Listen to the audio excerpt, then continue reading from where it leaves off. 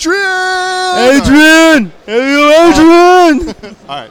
Enough of that. I'm Mark C. Frankel with Wayward Raven Media. I'm Alex Sapunzis, and I'm also from Wayward Raven Media. And you're listening to Adrian Has Issues.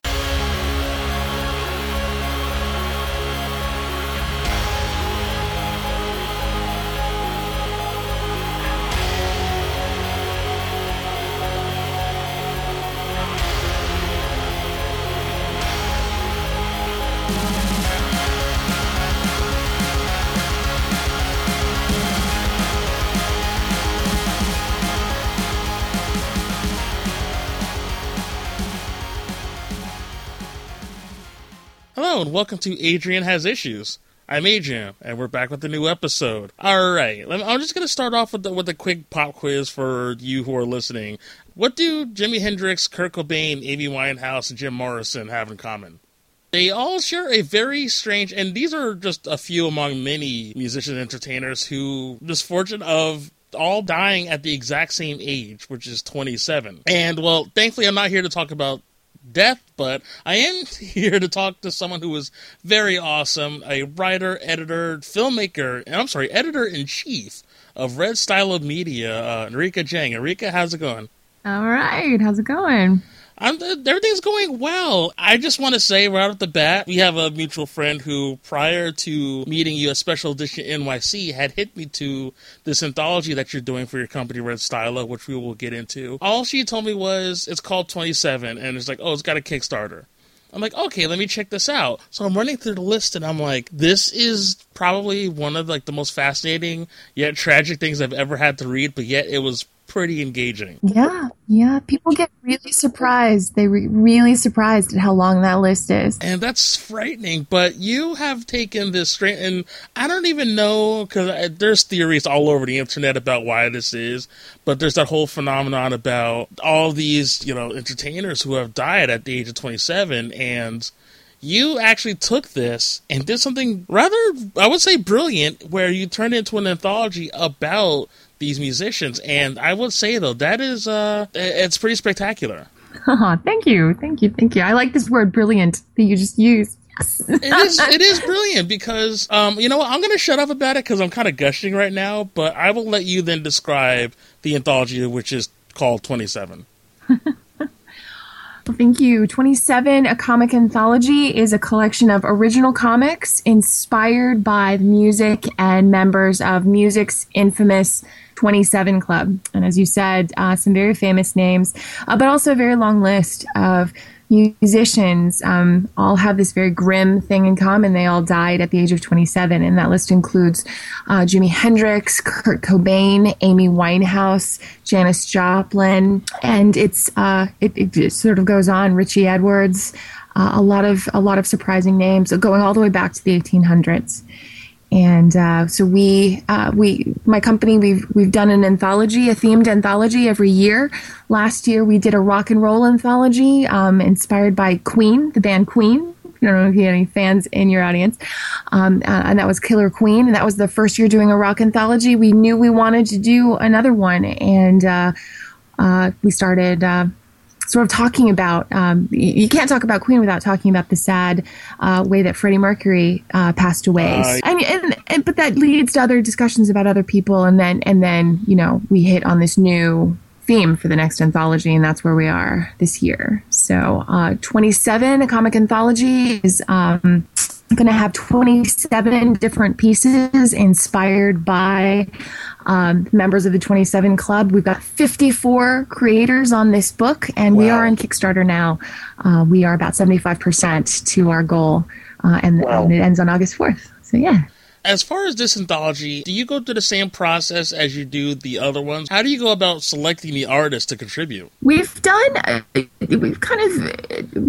open call every year for artists and writers in January. We've announced the theme January 1, and that we sort of go through this process. We ask people to send in their portfolios, and then we do an invitation process that usually lasts until March 15th. We announce the names, and then we work like idiots for 6 months to try to get this book out. And the book comes out in October, usually for New York Comic Con. We've done this for about 5 years now. I first found out about you, of course, through this anthology, which we'll be jumping back and forth in and out of that because, I don't know, I could talk music all day if you've heard any other episode of this show. I'm something of a music junkie. What I found was fascinating wasn't even necessarily the anthology, but the fact that Red Style of Media, I mean, you've pretty much got this pretty nice little empire built for yourself here. I like this. I like this word, empire. I like brilliant. I like empire. This is good. I love how I'm building you up to be like this wonderful ruler. We've just been very lucky to work with some wonderful people, and for a very small company, we've published over 200 people. It'll be over 200 people this year. So Wow. For a small company like us to have been able to work with that number of people, and some of them were first time. It was the first time getting published, and then some of them were veterans, but all of them were wonderful, and we've been very lucky to do that. And I've been lucky to have a very great team. I've got 2 assistant editors that work like crazy to make magic happen. So I'm very lucky that way. How did Red Stylo start? Did you yourself, I guess, work within the industry and then decide, well, I'm going to be an editor, or basically trying to figure out at what point did this all come about? Because again, this is pretty fascinating to me. It's sort of different things. I was lucky. I got an internship at Marvel, and that was how I started officially in comics. But once my internship was over, and once my program was over for school, we wanted to. Comics is weird. Well, not weird, but I mean, the comics is one of the few industries in publishing where they expect you to put your own work out first before they'll talk to you. I came from more of a publishing sort of background, and the idea at that time was that, oh gosh, if you put out your own book, then nobody was going to touch it. Whereas with comics, every pro that will tell you that you have to put out your own comics before anyone will look at you. You just have to prove that you're ready to do it and prove that you can. So there was, as a creator, as a writer, that there was an impetus to do that. But then also the editors that I worked for, I had done editing for, in a more literary sense and more for school. So it's a process that I really enjoyed. I really enjoyed working with creators, and I thought that I could do it, of course. But editors very quickly let me know they didn't want anybody to treat being an editor as a stepping stone to being a creator. It's because it's a different skill set. It's a completely different kind of thing. So if I wanted to be taken seriously as a comics editor, I had to prove I could edit. And I didn't think anybody would take me seriously if the only thing I was putting out was my work. So that's how I started to just got this idea that, hey, I have to work with other people and make that happen for them and show that I had that skill set. And that's kind of accidentally how my company came about. The anthologies are very popular. And again, we had some very talented people from day one. Poe Twisted was our very first anthology, inspired by Edgar Allan Poe, and only 13 creators on that book. But it was a wonderful experience, and that's still one of our best sellers. So from day one, the anthologies were very popular, and it has made everything else 10 times better. It's funny what you're saying as far as how things happen by accident. I've noticed that seems to be something of the, I shouldn't say the norm because that sounds so bad, but it's as far as like you have sort of a plan, but then there's also this wonderful thing happens as a result of it. It's like, okay, so I need to start putting out other work in terms of getting myself out there, but next thing you know, it's like, wait a minute. I have my own little company here. Let's run with this. And you struggle sometimes because you want to keep your mission clear. Right. I've had to learn, and it's been a very pleasant lesson, that sometimes you have this plan, but better things happen. And no, that's been good. That's been important for life and for comics and for everything else. You mentioned the Poe anthology. Of course, we talked about 27, which we're going to be raving about that one in a bit. Yes. You mentioned Queen. I'm like, oh, crap. So let's talk about Queen. Last year, we had the first 3 anthologies I had done with this team. We had the literary themes, and that's my background for school. I was an English major, a literature major, so Poe and Shakespeare, and then we did an anthology inspired by Mary Shelley's Frankenstein. And it kind of got to this point where like, oh, we've got to do this literary theme. What are we going to do? What are we going to do? And I was going back and forth with James McGee and Mark Mullaney, my two assistant editors, about like what could be the next topic. And when you're trying to force it, when you're trying to, you think you've got to do something because that's what you've done before. And a lot of people sort of warn me, well, you've got this brand, so you don't want to change too much. And part of me was just, can I curse on your show? Can I? I have a potty mouth, so don't worry. You can curse all the fuck you want. Well, we were just like, fuck that. We don't have to stay, just do this because we were, that's all we were doing. So, we want to break free. And of course. Wait, was that a Queen reference just right there? It might have been. It very well might have been. You said you want to break free. I was like, I was broken the song, and I realized I don't sound like Freddie Mercury. I am a horrible singer.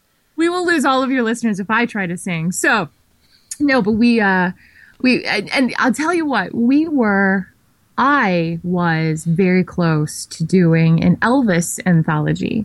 And I had tried. Here's the thing. So I tried to do it. I was trying to sell this idea, and you do this informal poll on Facebook, like, okay, so which would you read? Would you read Elvis anthology, or would you read, I don't know, Queen anthology? And the most replies I've ever gotten on any Facebook post, it was all Queen. Yeah, because Freddie Mercury is. I mean, there's some performers who are just performers and they're singers, what have you. But Freddie Mercury really is this larger-than-life persona. And almost, like, it's almost surreal watching, like, old footage of concerts. And unfortunately, I never got to go to one myself because, well, it's a little bit before my time. But yet, there's just something just... It sounds so lame and almost Pitchfork editor-like, but it was really something just so transcendental about him singing, and it's amazing. Yes. So, and that's it. So that was I love Queen. I don't know anybody who doesn't. And so it was just great. You just had to at that point. So the Elvis anthology is actually something that I've saved for myself. It's going to be a mini anthology that we're doing just a little bit later, a little further down the road. But for the main anthology last year, Killer Queen was what we did, and we had over 40 creators on that one, different artists and writers, and again, some first timers, and then some veteran creators, some people I've worked with on all of the anthologies, and it is the best book we've put out. It truly is wonderful. And the coolest thing about it is we kind of went hat in hand to the president of the Queen fan club. And we didn't know what kind of response we would get from her. And she was immediately, her name's Jackie Smith. She has been the president of the official Queen International, like the International Queen fan club since its inception. Holy crap. She was immediately wonderful. She was immediately incredible. She wrote the introduction for that book. And then she even sent us sort of like a little, kind of like a note that Freddie Mercury had shared with her. And she let us use that for the book. It was like hearing from him. So it was such a sweet experience and so cool. And the thing about it is, like, when you're doing an anthology, you're doing these comics inspired by this music. If we've done our job, you want to go back to the original music and just put it on blast and listen to it and absolutely. Come back to the stories and see all the Easter eggs and all the cool stuff that's there. So I'm very proud of that book. It was a new direction for us. And so, of course, we wanted to rock hard or go home for this next anthology. And that's how the next one kind of came about too. So I'm very proud of that one, though. Killer Queen, a comic anthology inspired by Queen. And that's original comics. The artists were challenged to take their favorite Queen song and use it as inspiration for completely original stuff.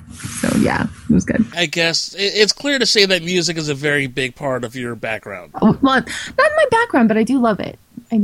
Okay. To do a whole anthology based on Queen and then, going to 27 with all of these other musicians, that's something that you don't do unless you generally have an appreciation for it. Well, it's one of those, when you're a creator, there are a lot of things that inspire you, like whether it's books or music. I can't, like, so many different writers, they'll sit around, or even artists, they'll sit around and they'll talk about, so what do you listen to when you're working? What do you listen to when you're working? So, see, that's one of my favorite questions. So yeah. That was actually what I was going to ask you. So what do you listen to while you're working? Oh, I don't listen to anything. How do you live in this?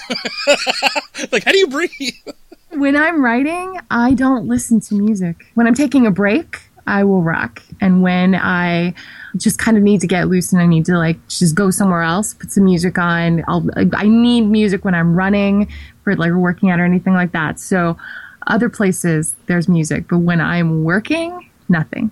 So you're one of those. And you know, I only say this because I'm kind of jealous, because I know some people, they're like, I need to work in a room that's quiet, that's completely isolated.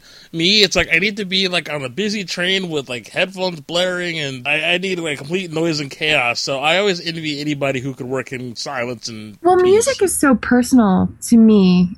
Just when you're listening, like, the lyrics are the most important, because I'm a writer, so the lyrics are the most important. Right, thing to exactly. me. So if I'm really getting into lyrics, it's a little like poetry. If I'm getting into this, then I'm not thinking about my own stuff. Now, these emotions and these feelings, I need to turn the music off and then, like, put it out on the screen or put it out on the page. But yeah, by myself, not so much. So given the dark subject matter of 27, was there a particular approach when you had contributors send in pieces, or was it simply a matter of, okay, let's just say Bob is going to write about Jimi Hendrix, so I'm going to let him tell his story, and then we'll look it over afterwards. But what was the process in terms of accepting those contributions? Well, we try to keep it open-ended for the creators. Like, we have a list of the rules for copyright. You can't use any lyrics. So that's one of the things where use the song as inspiration, or use this artist as inspiration for an original story. You can't adapt any of their music. You can't adapt sort of like a real life situation for your story. It all has to be an original. But you're calling your shot, you know, like you're saying what your inspiration is. So people are going to recognize these bits, but for the creators, those were the rules. So it had to be an original piece. It had to be fiction. But other than that, and we could not use any lyrics. But then other than that, it was a free-for-all. Take your favorite song or favorite artist from the 27 Club and use it as inspiration for an original story. And we got so many different, there's so many creative people out there who really want to tell wonderful stories. And these artists are absolutely fantastic. So it was just those were the guidelines, and that's how we sort of choose. And then based on what comes in, that's how you make these selections. And what was funny, what was different about this year rather than last year was last year we were really worried for Queen that we were going to get, you know, all of the submissions for Bohemian Rhapsody or all the submissions for We Will Rock You, and we weren't going to get anything else. So, you know, when we put out the open call, we said, you know, don't be afraid to dig deep. Don't be afraid, like, these deep cuts, like, go in and look at the entire discography of Queen and then come up with something new. What was interesting about last year, though, is because we said that, we only got these deeper cuts, and we didn't get anything from Bohemian Rhapsody. We didn't get anything from We Will Rock You. So now at this point, you're almost like requesting, okay, can one of you, I'm not like knocking what you wrote because it's amazing, but can one of you at least do We Will Rock You? Because I was on Twitter making chicken noises. Like, you freaking chickens, you need to get up here, you need to. So eventually we did get, you know, a good round. Sort of, we've got, you know, we've got the tops, and then we also have, you know, like, it was funny how many pitches I got for Hangman, and that was a song that they didn't even release. So, but, you know, that was last year. But so this year we were afraid that was going to happen. We would only get the most obscure stuff. So we made it a point to say, make sure that you're thinking about the most famous ones. And those are, you know, Amy Winehouse and Kurt Cobain and Jim Morrison and Jimi Hendrix and Janis Joplin. And then there was a period of time we were freaking out because that's all we were getting.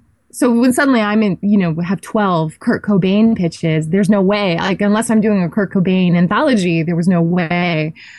So, you know, the 27 Club is this great way to kind of encapsulate all these artists, but at the same time, it's a deceptively big theme. Right. So we really had to, I was turning great stories away simply because, hey, we already have 3 Kurt Cobain stories and I just can't. So that was a heartbreaking part of this year. But at the same time, we did get a very wide array of artists in the end. So there's no plans to use any of those unused submissions maybe at a later date as kind of like an addendum, or it'll just kind of just fall by the wayside? It's much more possible now, which is nice when you put out the printed book and everybody wants to be in print, but we release the stories both as a collected edition, but then also individually. On our website and on Comixology and other sites, Drive-Thru Comics. And so there's a possibility of having a more expanded library, which is nice. With the best stories, I went back to the writer, I went back to the art, and I said, listen, I would love to be able to include this. I can't. However, if you do this, we will cross-promote with you. And then for one of the stories, it was just so good that, I said, hey, if you guys do it on your own, we'll put it in the digital edition. But then these pages and these concepts started coming in. I'm like, there's no way we wouldn't include this. So yes, this story is in. This story is in. And so it's I like how, this is going to sound really hippie trippy, but I like how organic it can be. You just see what's there, and you see the people are so passionate and they're telling such good stories, and you want to include everything. And digital makes it possible to include more. But then sometimes you just have to make the tough call and kick yourself later. Well, being an editor, I'd imagine you're probably well versed in how difficult that can be. Now I am.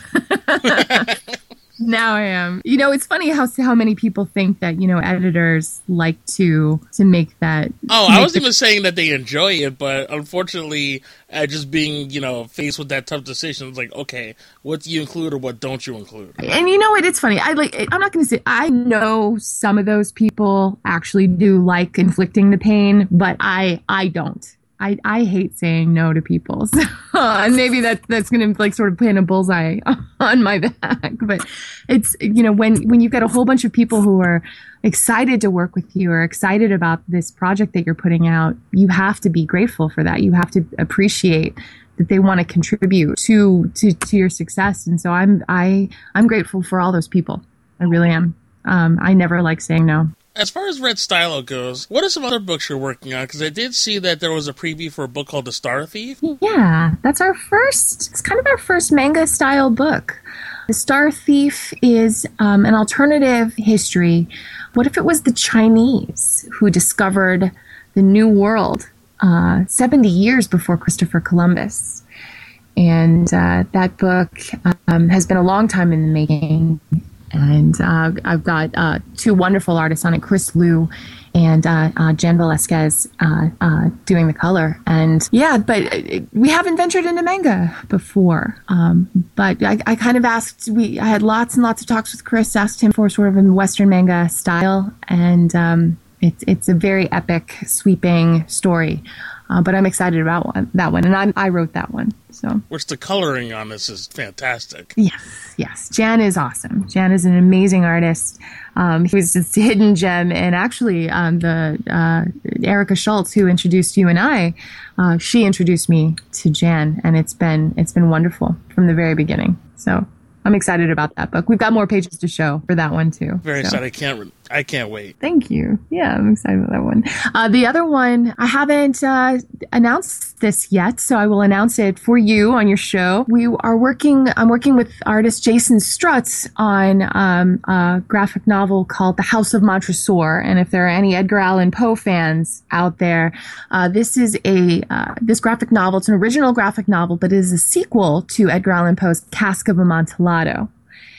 And I don't know if you're familiar with that story. Edgar Allan Poe wrote a story about a man who walls his best friend into his wine cellar. Oh, yes, I did read this one before. I didn't catch the name, but I do remember the story. Yes. One of my favorites, and that's... Yeah. That sounds very morbid of me, but fuck it. It is one of my favorites. I love that one. That's my favorite, too. So... But yeah, House of Montresor is a sequel to that book because the killer never really explains why he's doing it. And the killer is also telling the story 50 years after he got away with it. So the question is, why is he who is he talking to? Why is he telling this story? So this graphic novel is about that. But that book just got picked up by Action Lab at San Diego Comic-Con this year. We signed the contracts, and that's going to be an Action Lab book. So it's going away from Red Stylo, but it's going to go live at Action Lab. Oh, yes. I'm very excited about that. And they're a great group of guys. Jeremy Whitley, actually, he writes Princeless. He's over there with them. He contributed to Shakespeare Shaken. He kind of talked me through a little bit of the process, too. And then Brian Seaton over there got us the contract, and we're going to be ready to go. So I'm excited. I'm very excited about that. But yeah, I haven't announced that yet. So this is for you. Oh, man, I hope I do you proud. No, thank you very much. I love being able to talk to people about this stuff. I'm so excited. Thank you. But again, that's something that I really can't discount. But the fact that if you really think about it, there are few female editor-in-chiefs, and especially few women of color as editor-in-chiefs. And I'm sorry, I have to point that out that it's pretty awesome. Now, has that in itself had some sort of weight where you're saying to yourself, hey, there aren't too many who do what I do. Like, does that get to be pretty awesome, or does it ever hit you every so often where it's like, hey, you know what, I'm doing something that really not a lot of people can say they do? Well, you know what? It's weird because most of the time I'm actually feeling like I'm a little lost in the crowd because a lot of people do what I do. It's kind of, there's so many indie companies out there, and if they're putting out one title, they're an indie company. And you just kind of have to be, because if you're putting out your own book, you're involved in the promotion, and you're involved in the editing, and you're involved in the production, and that's all on you. And I've met so many women who are kind of like working on their own, doing this stuff. And then I've met so many, I don't meet a lot of half Chinese, quarter Italian, quarter Mexican hybrids like myself, but I do meet, lots of people from different backgrounds. And they're all just quietly just kind of working on their own stuff and trying to get noticed in this giant sea of, there are more indie creators out there than ever. And that's an amazing, and it's an amazing time to be indie now, because you've got, with social media, you can get out there more than ever before. But at the same time, there's so many voices, so many people. So your question was, hey, there are not a lot of people who do what I do. There are a lot of people, and they just aren't seen. And that's the thing. Like, I go back and forth with it because I had a conversation with some very good friends of mine just earlier today, because I guess there's a mild controversy with Marvel about these variant covers they just released about the I guess they're doing like these hip-hop themed covers based on their comics that are coming out with this fall. So there became like the conversation started up again about representation in terms of, let's say, the big publishers. But then on one end, there's that conversation, but yet going to Special Edition NYC and meeting you and so many other people, and you never would have thought that there was this disparity, because so many people I met were, it was such a diverse crowd of creators that, in a way, I almost felt like, shoot, these are the guys I would, like, not that I don't love, my Marvel stuff or what have you, but these are the voices I would rather hear from, because there's so many great stories and styles of writing that I never would have got had I just been, just reading your mainstream stuff. Right. It can be frustrating because, the most visible are the bigger companies, which is true, but I can understand both sides. It's difficult and these are corporations. I mean, they've got Marvel and DC, they've got their corporate masters, and they've got a lot of other people that they've got to kind of go through. So I try not to be an apologist about it, but at the same time, I know I've seen how difficult it is for them to find, the push and pull between a deadline versus trying to find new talent, and trying to sell a lot of books and knowing you're going to sell books with this name versus taking a chance on someone who's not known, and then you never know what's going to happen. And so I feel for those guys, because sometimes as an editor, you go to the people that will deliver. And there are some really talented folks out there who, whatever their issues are, whatever is going on with them, they don't or can't deliver. And it's not that, any one group will or won't do that. It's just that when you're in that position and you have to deliver, it's hard to take a chance. So I feel for them, but at the same time, you need diversity, because there's diversity in your audience, and you're if you don't understand that as an editor, you don't have people on your editorial team who understand the diversity in your audience. It just gets stagnant. It just gets, nobody cares. So things are changing, and hopefully you'll see more of that. But that's where I feel, though, that indie has to come in, and it has to come in strong. Everybody's doing indie stuff. There are fewer excuses to put out an amateurish product. I feel that anybody who puts their work out there, anybody who goes to the effort, even if you're going down to Kinko's and copying out your comics and stapling shit together and doing all that stuff, that person is doing more than some idiot at home who, he might get commissions or he might do whatever, but he doesn't get the work out. He's not, putting himself out there. He's just, somebody who goes to the effort of putting their original work out there, as opposed to sitting and drawing, known stuff for someone else and thinking he's an artist when really he's just, taking orders. It's just this ridiculous kind of stuff. So I have much more respect for the people on the ground who are doing everything they can to get their original work out. And then now there are more tools to get, just to make it a professional product, and to get to more people with digital and in print. So I'm excited about that. So you're definitely one who is a strong supporter of digital media as opposed to just strictly print. I don't think you have to be one versus the other. Okay.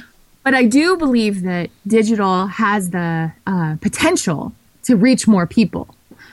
Just to even, from a company point of view, we're always going to have the potential to deliver more comics to more people digitally than we could ever do in print, just because of the economics of it. It's just cheaper and faster, and you can get to more folks. So, if you can get your work in the hands of the most people, you have to be a supporter of digital. At the same time, I'm a reader as well. I love books. I'm, of that generation who loved books too. And I'm never going to turn my back on print. I'm just going to, complain about how expensive it is.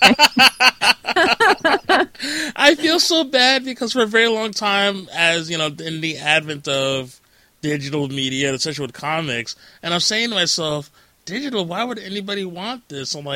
I would clutch my floppy comic book and, thrust it into the air, which of course would ruin the book, but to make a point being I will never give it to digital. And then I realized I was limiting myself, because not every comic that comes out is going to be in print, because like you said, the cost is very high, which is unfortunate. And also it may be difficult to move those units because of the cost. It's that much more difficult to sell them. But with digital, of course, these days, the majority of people have tablets or smartphones or computers, and you can reach a wider audience too. And let's be honest, there are people who, like me, live on their phones, who live on their computers. Yeah. Well, it's funny. Even before you had all this stuff going on, ask the most successful web comic artists out there. When they put out a web comic that's usually free, comes out once a week, that kind of stuff, they're, delivering for absolutely nothing. The most successful ones do find that their book sales actually are pretty good. Because something about, even though people are getting the content for free, and even though people are getting the content, on a computer, if there's an opportunity to meet the artist, if there's an opportunity to have the book and get that connection, those sales do come. So, I try to keep that lesson in mind when I'm sitting here oh, no, I've got to charge for this or I've got to charge for that. We've been trying to kind of, get more of the work out for free, and learn from that example. And just hope that, the more we're putting ourselves out there and showing people that we have, they actually come to us. They seek us out. And that's a very humbling and cool, just wonderful experience. And then you've established a relationship with someone who digs your work. And there's nothing better than that. That's the best thing. And it's so funny because there's a lot of books that I picked up, and I didn't realize you guys were the publishers behind City of Walls. Yeah. Well, Red Stylo has an imprint called Red Stylo Press, and City of Walls is one of the books that we collaborate with. So they're under our imprint. They've got the logo on the book, and they've got a page on our site, and we talk about them when we in our newsletter and get the word out, and we take the book with us when we go to shows. They're A.K. Lovelace and Sean Noel. They're the best. Just amazing. And they're an example of, what I've been talking about, these guys who labor for years just to get this work out, and they show up and they do this and they do it, every day. And that already they're winning. But it's wonderful. And they just, speaking of webcomics, they just scored a really great deal on Webtoons, which is big in Asia right now. And they're going to be a webcomic for a lot of South Korea. That's crazy. And Japan. And isn't that cool? Isn't that so? Something that you create in New York is just going out. But that just speaks in volumes of the fact that you're right. There is a market for a lot of things, and maybe more than we ever thought there was. And that's why the one thing I learned from the weekend, especially meeting you, is that everybody's kind of heralding, when is this whole, when are comic books going to become unpopular again? But there's so many just stories and voices that we haven't heard from. And again, the guys out of New York, who one of their biggest markets is South Korea, that's pretty astounding. So clearly there's enough people out there who are wanting something new and something fresh. Yes. And there is an audience. You have to find it. So I try to be very optimistic, even though it feels like you're pushing a rock up a mountain some days. You still have to remember there are a lot of people in the world, and not all of them have seen your work yet. So yet. So and it just sounds almost terrible to ask, because I know the promotion for 27 is still in full swing with the Kickstarter, which, don't worry, we will let everybody know where they can support that, because, well, they friggin' should. Yes, rock hard. Are there any, I don't know, are you able to divulge any information as any other, with the exception of the Elvis one, any other anthologies you might do in the future, or is it too soon to say? Well, for my own personal work, I did release a mini anthology inspired by Tom Waits. So if you've got any jazz or spoken word fans in the audience, that's called Angel with a Bullet. It's a collection of 4 stories, just inspired by different songs. But again, they're original stories inspired by the music. They're not adaptations. And right. I harp on that a lot, but I hope people understand why. I love the idea of inspiration. I love the idea of artists kind of feeding each other and riffing off each other. And so, when you go back, everybody's got that artist that inspired them, or that book that changed them, and that's the wellspring of all their work. And so we really encourage that to be original, be new, but also call the shot and say who to compare you to, and bring that love in. So it's cool. More hippie stuff, but there you go. No, you know what though? You say it's hippie stuff, but I feel that right now we as an industry, or comics lovers, I think we need a little bit of that, because it's easy to point out on the unfortunate shortcomings or bad parts, which, again, those things need to be addressed, but yet it's that positivity that I love, because in the last few weeks and months, meeting so many different creators, whether they have a startup that they built out of their own house, or they're working for a major publisher, it's that overall just love of what they do that makes this so much fun. So trust me, I don't mind the hippie stuff. You don't have to keep apologizing for it. Well, it's funny how many high profile folks, they have been published by Marvel, they have been published by DC. They've got all that work out there, and they still come back to creator-owned stuff. Yes. They've reached the top. They've reached the mountaintop, and they still understand the power of telling your own story and getting your own work out. And that some of us don't have a choice. But if all it's going to do is bring me back here, then I'm going to do the best I can do right now. If going to the top and doing all that stuff is still going to bring me back to where I'm going to want to tell my story, I'm just going to do it now. I'm not going to wait. I'm going to do it now. No, I think that's very important. So one thing I love asking all of my guests, because it's so fun, I always like to hear the origin stories as far as where did it all start for you? As what was the first comic that you read, or what was the first book that spoke to you and said, this is what I want to do for a living? Well, I always knew I wanted to be a writer. I'll tell you what, though. My baby brother, and I call him a baby. He's 28 now.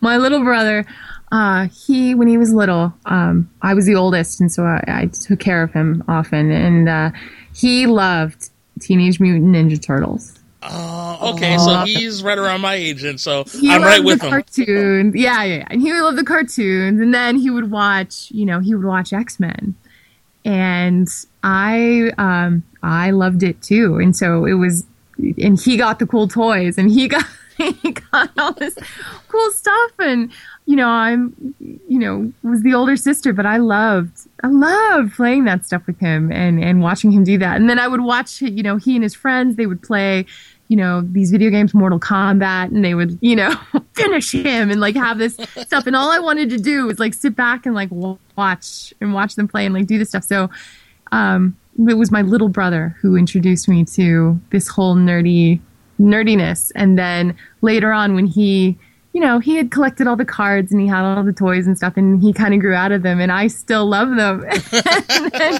But he came back too. He's my brother Peter. He's a stuntman in Los Angeles, and no way. He just recently did a couple of short. Have you ever seen the Machinima Superpower Beatdown videos? Wait.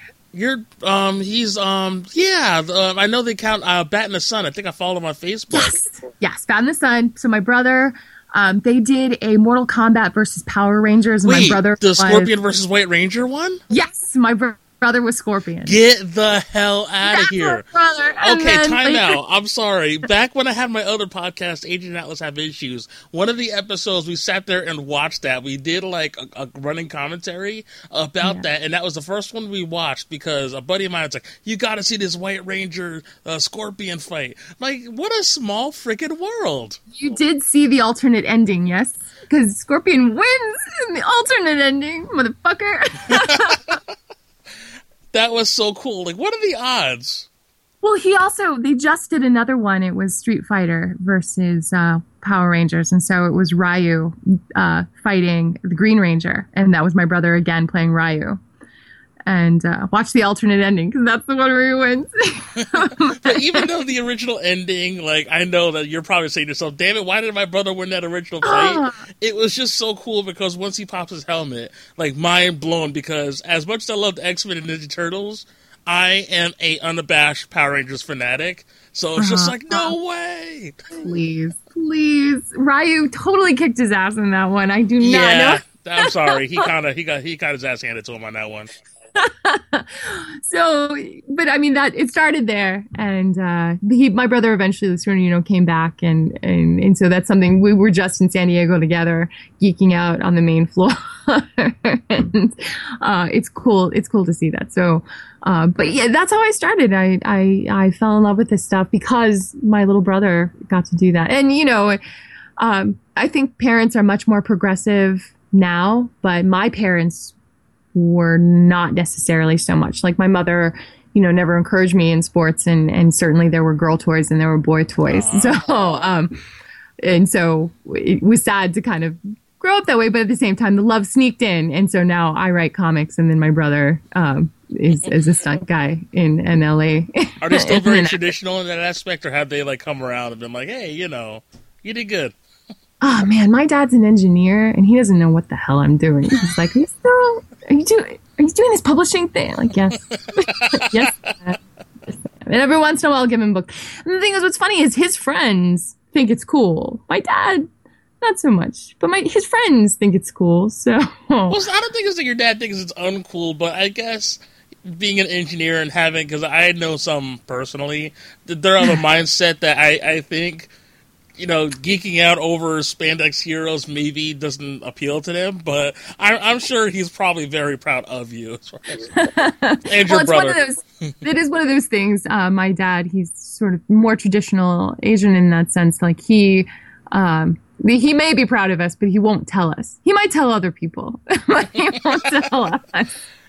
So. If I know anything of dads, because my dad, I mean, he's not necessarily traditional, but you know what? I will say he is to a certain degree, because my dad, of course, grew up in the 60s and so on and so forth. But, you know, back then, fathers had to be like a certain way, or men were a certain way, and my dad is a massive geek, and I think it's not until recently that he's starting to kind of embrace it a little bit more, because all the stuff I'm into, I realize I contributed to my father. You know, you talk about movies to him, he won't shut up. So it's just funny that, you know, he's a geek, but he's a geek about certain things.